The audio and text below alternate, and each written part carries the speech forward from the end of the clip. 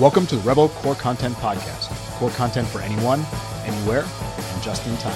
I'm Anand Swami Nathan. And I'm Jenny Beck-Esme. Swami, I heard about a really interesting case recently. It wasn't one of mine, unfortunately, but it was so interesting that it made me want to read about it. It was a patient with myxedema coma, not something I have ever actually seen in real life, or at least that I think I have not seen in real life. But I thought it would be a great thing to talk about. Yeah, absolutely. I think this is rare. It's uncommon. And that last point you said, I don't think I've seen it. I have seen it, which also means I probably missed it a bunch of times too. Yep, exactly. I think after reading about it more that I have probably missed it.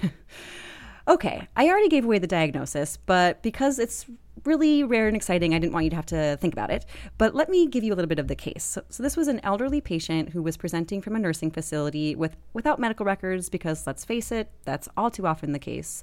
The patient was altered, hypotensive, bradycardic, and profoundly hypothermic. Off the bat, it seems like your run-of-the-mill sepsis patient. Perhaps you would typically expect some more tachycardia, but without a medication list, we often kind of assume our elderly patients are on beta blockers and kind of explain away their lack of compensation with tachycardia for their hypotension. This patient was also noted to have some hypoventilation with kind of some gurgling respiratory sounds. In fact, the person described it as sounding like this. All in all, not great. I think sepsis is going to be the first thing that comes to all of our minds. I also would be considering other causes of shock, of course. So MI leading to cardiogenic shock would be high on my list as well. Hypotension and bradycardia is a relatively short list to consider, Jenny. Blood in the belly causing a vagal response. We typically see that in younger patients. Beta blocker or calcium channel blocker toxicity, clonidine toxicity can cause it, and of course neurogenic shock, but we don't really have a good scenario here for neurogenic shock. Obviously an ECG would be really helpful in teasing out that cardiogenic shock from an MI. Also it would be helpful in beta blocker and calcium channel blocker toxicity potentially. Either way, we clearly need an ECG and we need to keep a bit of a broad differential as well. Yeah, absolutely. The ECG, I was told, was not terribly remarkable. It was maybe a little wider complex than normal, but nothing outrageous and bradycardic. But there were certainly no STEMI or major changes on the EKG. The team in this case, I think, probably had a very similar differential to what you just said and started treating the patient for sepsis. But I think they were tipped off that it might be a little more complicated than just your basic sepsis because the patient's core temperature was really, really low, less than 90 degrees Fahrenheit. And the patient was coming from indoors and in the summertime. So there really was no excuse for them to be that cold, nothing environmental. We can see temperatures that low in sepsis alone, but to them, I think it seemed just too extreme attempt for sepsis alone. Yeah, I think there definitely is sepsis with hypothermia, but it's typically like 94 degrees, 93.5 degrees. When you're getting down to 88, 89, yes, sepsis might still be at play, but again, I'm going to have to start thinking about some other things. In this case, I think that is a nice tip-off, a nice take-home. When a patient's that cold, and there's not a good reason to be that cold, think about thyroid disease. Myxedema coma is defined as severe hypothyroidism leading to decreased mental status, hypothermia, and other symptoms that are related to the slowing of the function of just basically all of your organs. It's a medical emergency with a high mortality rate ranging from 30 to 60%.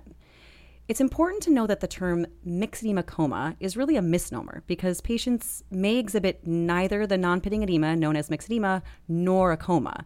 So really the main thing here that you need to be looking for is a deterioration in the patient's mental status. So this term myxedema coma, I like it because it sounds bad and it makes us scared of it, but it can really kind of mislead people. Yeah, I think decompensated hypothyroidism or even severe hypothyroidism are probably better names, but maybe it doesn't strike as much fear in our hearts, and that's part of the issue. Hypothyroidism is 4 times more common in women than in men, so it stands to reason that we are more likely to see myxedema coma in women, and that's exactly what happens. About 80% of cases of myxedema are going to occur in women.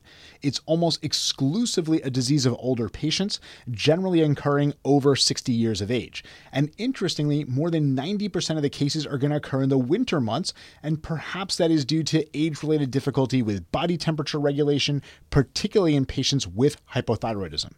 Myxedema coma can be the presentation in a patient with severe, long-standing, undiagnosed, or poorly managed hypothyroidism, or it can be found in patients with known hypothyroidism who are suffering from some precipitating event. So usually that's sepsis or an infection, but also, of course, could be due to things like an MI, cold exposure, surgery, or even just the administration of sedating medications, particularly opiates. When a patient presents with myxedema coma, they're going to have decrease in mental status, but this can be subtle. It doesn't have to be a frank coma. It can just be minor changes in mental status. They're just a little bit off of their baseline. And hypothermia, again, is going to be fairly common, although it's not going to be seen in every patient. You may also find hypotension, bradycardia, hyponatremia, hypoglycemia, and hypoventilation. The classic myxedema refers to puffiness of the hands and the face, a thickened nose, swollen lips, and enlarged tongue, and these are due to non-pitting edema of these locations. Jenny, I'm going to admit to you, I have never seen this non-pitting edema in a patient with severe hypothyroidism. Yeah, I don't think I have either. Like you said, when evaluating these patients, you may find hypoglycemia. This may be caused by hypothyroidism alone, or may be due to simultaneous adrenal insufficiency due to an autoimmune adrenal disease or hypothalamic pituitary disease. We'll talk about this in a second when we get to treatment. You may also find hyponatremia. This could be due to impairment in free water excretion due to inappropriate excess vasopressin secretion or impaired renal function, or again, it could be due to that adrenal insufficiency. As we mentioned before, hypothermia is a common presentation for these patients. It's important to know a couple of things about this. First, a lot of thermometers have a hard time registering hypothermic patients, so just be aware of the shortcoming of our devices. And second, the degree of hypothermia is thought to relate to the mortality in severe hypothyroidism, so the lower the temperature, the more likely the patient's going to die. Temperature plays a role in treatment as well. We're going to come back to that in a minute. And Jenny, I think this is just one more reason why we need to get real temperatures, meaning if the patient's sick, get a rectal temp. Absolutely. Even if the patient's you're suspecting you're going to find a fever, the oral temp is just often not accurate at all.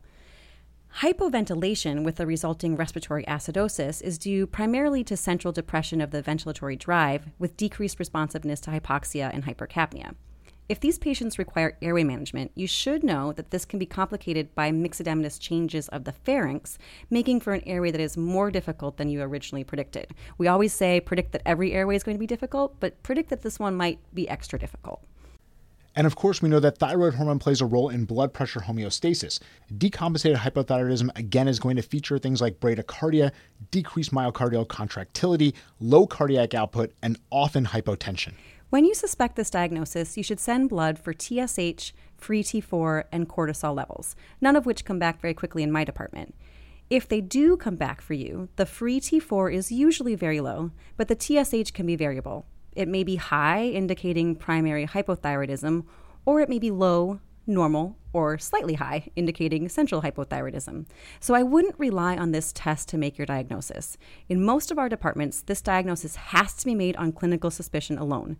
When labs come back later, they're going to either confirm or refute your diagnosis. And of course, this is the really tricky part, Jenny, right? We can't rely on the labs to give us that diagnosis. Even if we have the right diagnosis, even if the lab can turn around the TSH and T4 quickly, sometimes the TSH isn't going to be where we think it's going to be, especially in that immediate circumstance of the disease. So we really have to be very careful of relying on those things. And I don't know exactly what the best way is to be tipped off to this diagnosis. We always have to be thinking about it in all of our sick patients. Obviously, if the patient's very cold, like your patient was, then yeah, we have to think about severe hypothyroidism. Maybe that's going to set off some bells and whistles.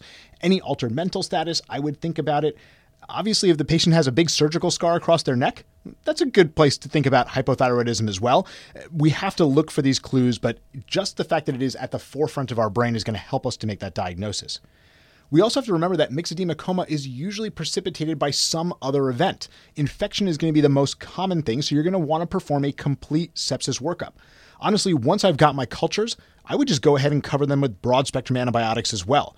And that, of course, brings us to treatment. And as you said, when we suspect this diagnosis, you really shouldn't wait for those labs to confirm. We're going to start with aggressive treatment. And that should be started as soon as possible because it takes a while for our treatments to work in these patients. The first step in treatment is actually the treatment of a suspected adrenal insufficiency. Here, you should promptly give stress dose steroids such as 100 milligrams IV hydrocortisone. And I think most people would agree with that and say you don't have to wait for the cortisol. Don't rely on seeing hyperkalemia and hyponatremia to confirm the diagnosis of adrenal insufficiency. Just go ahead and treat. The mainstay, of course, in treatment is going to be thyroid hormone replacement. While we all recognize that we have to replace the thyroid hormone once we have this diagnosis, the exact way to do it remains a little controversial, probably because the disease entity is so rare, there's no big studies looking at whether we should give T3, whether we should give T4, or what the best combination is. T3 is more biologically active. T4 has to be converted to T3 in order to be active, and that T4 to T3 conversion is going to be suppressed when the patient has myxedema coma. And this has led some to argue that we should replace with T3, but T3 is more expensive, it's not available in all places, and it is associated with increased risk of complications like cardiac dysrhythmias and increased mortality. So we have to be very careful with what we're using. Ultimately, it seems like the recommendations are a little mixed. It seems like everyone recommends replacing T4 with an initial IV dose of levothyroxine at 100 to 500 micrograms, with that lower range of dosing preferred in lighter patients or older patients, in those patients who are at risk for cardiac complications such as MI or arrhythmia. Some experts recommend simultaneously administering T3 at a dose of 5 to 20 micrograms, but some prefer a regimen of the levothyroxine alone. I think if I was in this circumstance, I would give the levothyroxine and get my endocrine and ICU consults on the phone and decide on T3 as a team. I think that's a really good approach to it. I'll be honest with you, I've never given T3 in the emergency department, and part of that is just due to availability. T4 is what we had on hand. With T4, again, it is going to take some time for that to work. So then the key is going to be on focusing on supportive care while you wait for that drug to become active and have its effects. If the patient's hypotensive, start resuscitation with fluids, but I would reach for vasoactive substances pretty early. These patients often have bad cardiac function to begin with, and then on top of that, they've got this myxedema coma, and so volume overload is going to be a real problem. If they're hypothermic, the best way is to passively rewarm them, as active rewarming can actually increase vasodilation, and that can lead to worsening hypotension. As the T4 kicks in, the hypothermia is going to improve on its own. And of course, remember to treat that precipitating event. So like you said earlier, quick, broad antibiotics in a septic patient, or probably any patient, because sepsis is likely happening. And of course, don't forget that ECG, look for that MI, look for the dysrhythmia, as that's another common causative event. Jenny, how about some take-home points? Of course. First, myxedema coma is severe, decompensated hypothyroidism with a very high mortality. Second, classic features include decreased mental status, hypothermia, hypotension, bradycardia, hyponatremia, hypoglycemia, and hypoventilation. Basically, just everything is depressed. Third, workup includes looking for and treating precipitating causes, most commonly infection or MI, as well as serum levels of TSH, T4, and cortisol. Fourth, treat for the possibility of adrenal insufficiency with stress dose steroids such as hydrocortisone 100 milligrams IV. And last, the exact means of thyroid replacement is controversial. Definitely give 100 to 500 micrograms of levothyroxine and discuss the simultaneous administration of T3 with your endocrine and ICU teams. That's all for the Rebel Core Content Podcast this week. Jenny and I will be back in 2 weeks for another podcast. If you want to check out more from Rebel EM, hop on over to the site at rebelem.com for all of our posts from our amazing team.